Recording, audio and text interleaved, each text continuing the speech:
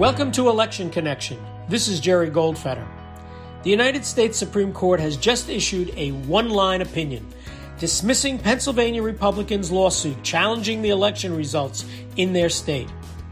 Nevertheless, some 60 Republican state legislators are refusing to give up, pressing their claim that their state's election laws were improper or circumvented in some way.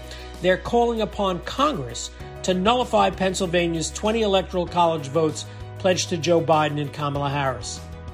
The usual procedure is fairly straightforward. After the presidential electors meet on December 14th, the chief executive of the state, usually the governor, certifies the result and transmits this to the President of the United States Senate, in this case, Vice President Mike Pence. And on January 6th, presiding over a joint session of Congress, Pence will call the roll of the states in alphabetical order and review the results. Practically all presidential elections have followed this script without a hitch.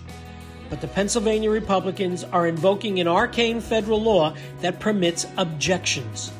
If one representative and one senator sign on to a challenge to a state's electoral slate, the legitimacy of those electors will be voted upon by the House and Senate, meeting separately. But there's another law that says if electors from a state are chosen 6 days before the electors meet, the so-called safe harbor date, then those electors are supposedly protected, inoculated from any objections. And Pennsylvania's electors were chosen by that safe harbor date, so they should be protected from any objections. Election scholars disagree, however, as to whether the safe harbor protection is as ironclad as it's intended to be. Some believe that Congress can accept or reject electors as it sees fit. This objection procedure was enacted over 100 years ago, and in the modern era has been invoked only twice. In 1969, objections were lodged against a so-called faithless elector from North Carolina. He was expected to vote for Richard Nixon, but instead cast his ballot for George Wallace. And in 2005, Ohio's electors were claimed to have been selected through voting irregularities. In both cases, however, each house rejected the challenges and the Electoral College votes were counted.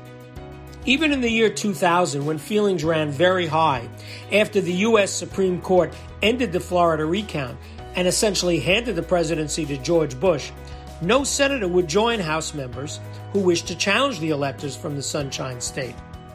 So despite the fact that Pennsylvania electors should have safe harbor protection, this rarely used objection procedure could be employed next month. But only if the Pennsylvania Republicans can persuade one representative and one senator from Pennsylvania, or any other state for that matter, to sign on to their objection and challenge the Pennsylvania electors. We'll be keeping our eye on this. See you next time.